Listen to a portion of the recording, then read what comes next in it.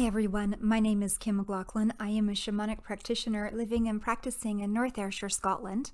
My website is cedarlighthealing.com, and today I want to talk to you about what's behind when you reach out to a shamanic practitioner to do a ceremony or a treatment or a session and they say no. So imagine reaching out to a shamanic practitioner and you're asking for a certain ceremony. So for example, soul retrieval or power animal retrieval, and the shamanic practitioner comes back to you with, no, not right now, maybe in 6 months, it's not the right time, etc. This happened to me last week, and the other party, so the interested client, was really upset and even went as far as making accusations against me because of it. And I wanted to record this because there are times when a no is actually a really good thing. And a practitioner who walks with spirit is always going to abide what their spirits tell them to do. The reality is when it comes to shamanic healing, so it comes to spirit-led healing, no's happen. And I genuinely feel bad when they do. It is hard to get a no when we've got our heart set on a ceremony or a treatment session, especially when we feel like perhaps this is the one thing that's going to be the answer and is going to support us through a hard situation. It also takes a lot of courage to reach out to a shamanic practitioner. So it can feel like a real slap in the face when we get a no, and I acknowledge all of these things. But as disappointing as it may feel at the time for both of us, and I promise you, it is disappointing for me as well. The reason it's a good thing is because it means that the spirits are already looking out for you. They are paying attention. Your spirits are already working for you. They are supporting you, and they are showing discernment about your healing journey. So it proves that they're looking out for you in this way.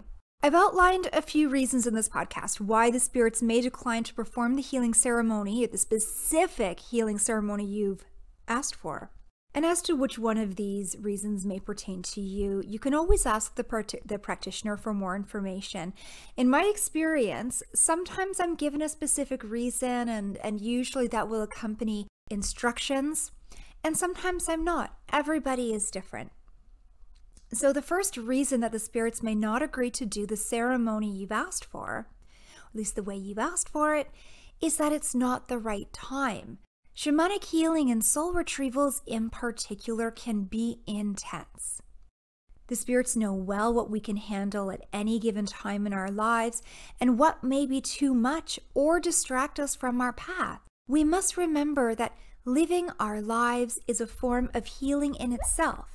And if we are already living our lives in a healing way, or the spirits feel that the intensity of something like a soul retrieval is really going to throw us off our path, they'll often say no, or at least they'll respond that perhaps the client should check in 6 months' time or a year's time. This is why, for example, if someone is less than a year on their sobriety journey, the spirits generally will not agree to do soul retrieval work. And again, it's not me, the practitioner, who's making that decision. They are. It's my job to defer to the decisions that they make. And the reason for this is because the healing crisis that can sometimes accompany a soul retrieval, it can be difficult for someone to process, particularly when that person is already fighting the big fight, right? When it comes to addictions of any kind. And usually under these circumstances, this is where the spirits are going to say, okay, not a soul retrieval right now, but let's do a power animal retrieval or a soul remembering ceremony, something that is still beautiful and affirming, but doesn't necessarily have the capacity to throw someone off their path to the extent that a soul retrieval can if the person experiences a healing crisis. So this is a big part of it. Sometimes the client will ask, they'll be asking the right practitioner to work with them, but they're asking for the wrong ceremony. So just as I mentioned, often what will happen is that the spirits won't outright say no, but they'll change up the ceremony to what they feel will truly benefit the client. I have scheduled soul retrievals that on the day of the actual session turned into soul remembering ceremonies or blessings or energy balancing sessions. The spirits do sometimes change their mind. I guess it's their prerogative. I have no idea why. I don't know what's going on in your life at any given time, but the spirits do. And this is spirit-led work. So if they say, nope, today we're going with this other ceremony instead, then we need to listen to that.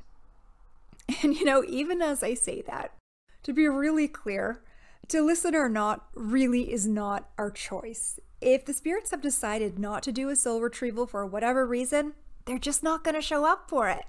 I can't make them. That's not the kind of relationship I have with them. And I sure as heck cannot do it without them. So whether we like it or not, whether we agree to it or not, the real question we have to ask ourselves is, how deep is our trust? Are we willing to surrender our egos to spirit-led work? Are we willing to defer to decisions that the spirits are making? Are we going to trust that? I am, although I admit it did not come easily and it took a lot of time. But I need to look at my clients and say, okay, are you? I've had the spirits say to me that if the client wants to work virtually, it's going to be one ceremony. But if they want to see me in person, then it's going to be another. Again, I have no idea why this is, but I have faith that it's always going to be the right thing for the client. So another reason why the spirits may say no is that it might be the right ceremony. However, it might be the wrong shamanic practitioner. This happens not a lot, but it happens frequently enough. And quite honestly, I love it when it does, because nothing says the spirits are looking out for us more than when they've already decided who we should do the work with, and they have literally put us on the path to meeting that person. So sometimes when I journey for a prospective client, particularly if they're seeking a soul retrieval, in my journey, the spirits will say, yup, a soul retrieval is good for this person, but not you, Kim. You can't do it. You need to send them to this other practitioner. They are the right person to do this work. Again, I have no idea why. I have learned not to ask only because they never tell me. And again, I don't really need to know. Early in my practice when this happened, I would feel disappointed, but client after client that I had referred on to other practitioners because the spirits had told me to do that, those clients came back to me. It might have been like months later, a year later, and they would tell me how grateful they were for that referral because that person was the absolute perfect person for them to work with this kind of healing work, how helpful it was for them, how it helped them progress on their journey, etc. So this taught me to trust the spirits. And when they specifically tell me to send a client to someone else, I do it. And if your practitioner comes back to you with this kind of spiritual referral, my advice is also just to do it. The spirits have a reason for everything. And when we trust them, things tend to work out in the end. Another reason, this is a tougher reason that the spirits can say no or add parameters, is that it may be that the spirits are asking you to step up. So the elders taught me that we're put on this earth to learn, and in this way we heal and we progress and we grow. Thus, the point of shamanism is to empower you to be able to do your own healing work. Yet sometimes we avoid taking an active role in our own healing journeys. And we do this by working with healer after healer after healer, and it can become obsessive.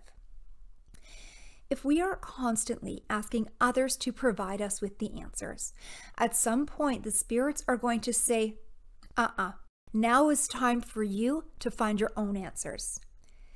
And it can be jarring for a client who has never been pushed back by a practitioner to be told no. But my hope for them is that it is also empowering. It is the ultimate spiritual, you've got this. You don't need to go to anybody else. You've got this. And it's time then for you to step up and believe in yourself. The spirits demand that you play an active role in your healing. So sometimes what will happen is that the spirits will agree to do the ceremony that you've requested, but they provide conditions. So what I've seen is that the condition is almost always a critical step in the client's journey. Of course, I don't learn this until after the ceremony and they tell me. But usually, whatever it is the spirits are asking you to do before the session, it usually will put you out of your comfort zone. So an example of this is actually the person who accused me of being a false practitioner last week. So this person insisted on virtual work, which is normal, and they wouldn't talk to me on the phone, which is not really that normal, but they said it was for health reasons. So, I let that go. So this meant that the work would have to be done on my end and communicated via email.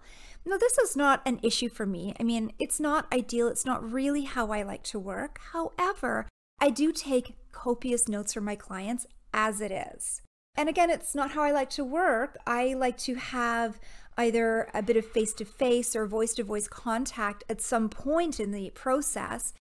But I'm certainly well set up to work this way. So I kind of thought to myself when this person reached out to me and shared some of these parameters with me, I thought, okay, maybe this is why, because I take all these notes normally and I can easily send them via email if that's what's going to work. But when I asked the spirits, they were very clear that the person needed to provide to me either a real first name, I guess they had it, or a picture. And I have no idea why they asked this, but I did get the sense that it had to do with this person stepping outside of their comfort zone. And of course, that requires great trust. So, I don't know, perhaps this was the lesson for the client. And okay, I'm speculating here, so I'm going to quit while I'm ahead. But either way, all healing requires a sacrifice. All. If we are going to engage in spiritual healing, we must be prepared to do what is asked of us. And while the client is paying me for my time and supplies, the real arrangement is between you and the spirits, and they have something to teach us, so they will often demand some sort of sacrifice from us. Now, sometimes that sacrifice is time. For example, you need to take time to do a certain action. In fact, it's usually an action. And by the way, it's always a healthy action. If it is not a healthy action, it is not your spirits talking. The spirits only want what's best for us. They will only ever point us in the right direction. So an example of this is I've worked with clients where before their appointment, the spirits were really clear that the client had to make certain offerings and do certain things like maybe, walk beside a river or go walk in the forest or meditate or something along those lines. And I've even had situations where the client did not do those things before the session, and therefore we had to postpone the session until they did those things. The spirits must be honored. We have to honor our commitments. So, another thing that we can be asked is maybe we need to give something away. And I actually have a story about this. So I went to the spirits, I guess it was about 2 years before my immigration. And I went to them asking them for their healing and their support with regard to my immigration and the practice that I would be setting up here in Scotland. And the spirits turned around and said, well, maybe we'll help you, no guarantee. But first, you need to give away your drum. Oh, I was floored, and not in a good way. I was really attached to that drum. I mean, there's a whole backstory to this drum that includes my family and my friendships, and this story, it is magic. I have it on my website, by the way. It's on my blog under, I think, just like the story of my drum, and I challenge you to read it and not think, holy smokes, that's magic.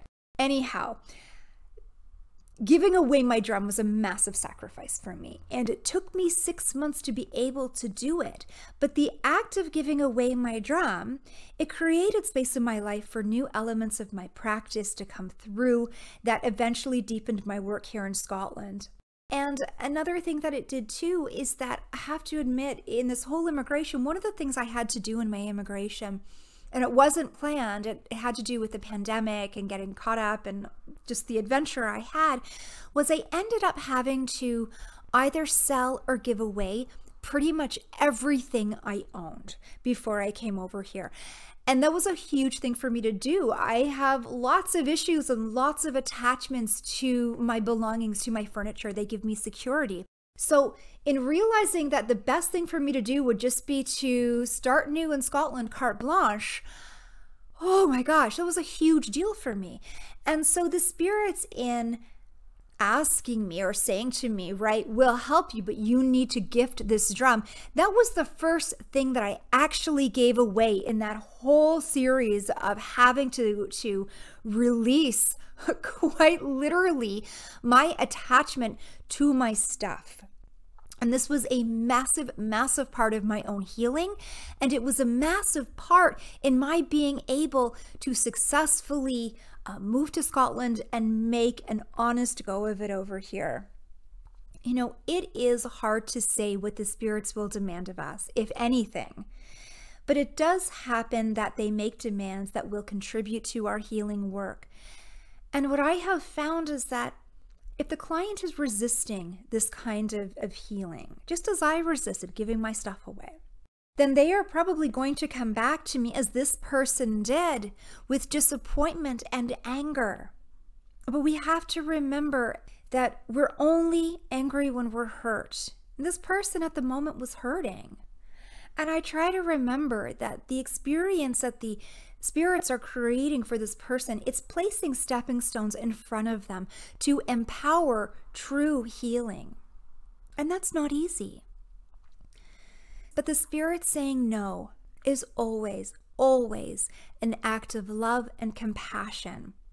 If you've ever asked a practitioner to do a healing ceremony on you and they have come back and said, come back in 6 months, or how about a power animal retrieval instead of soul retrieval, then I want you to understand what's happening.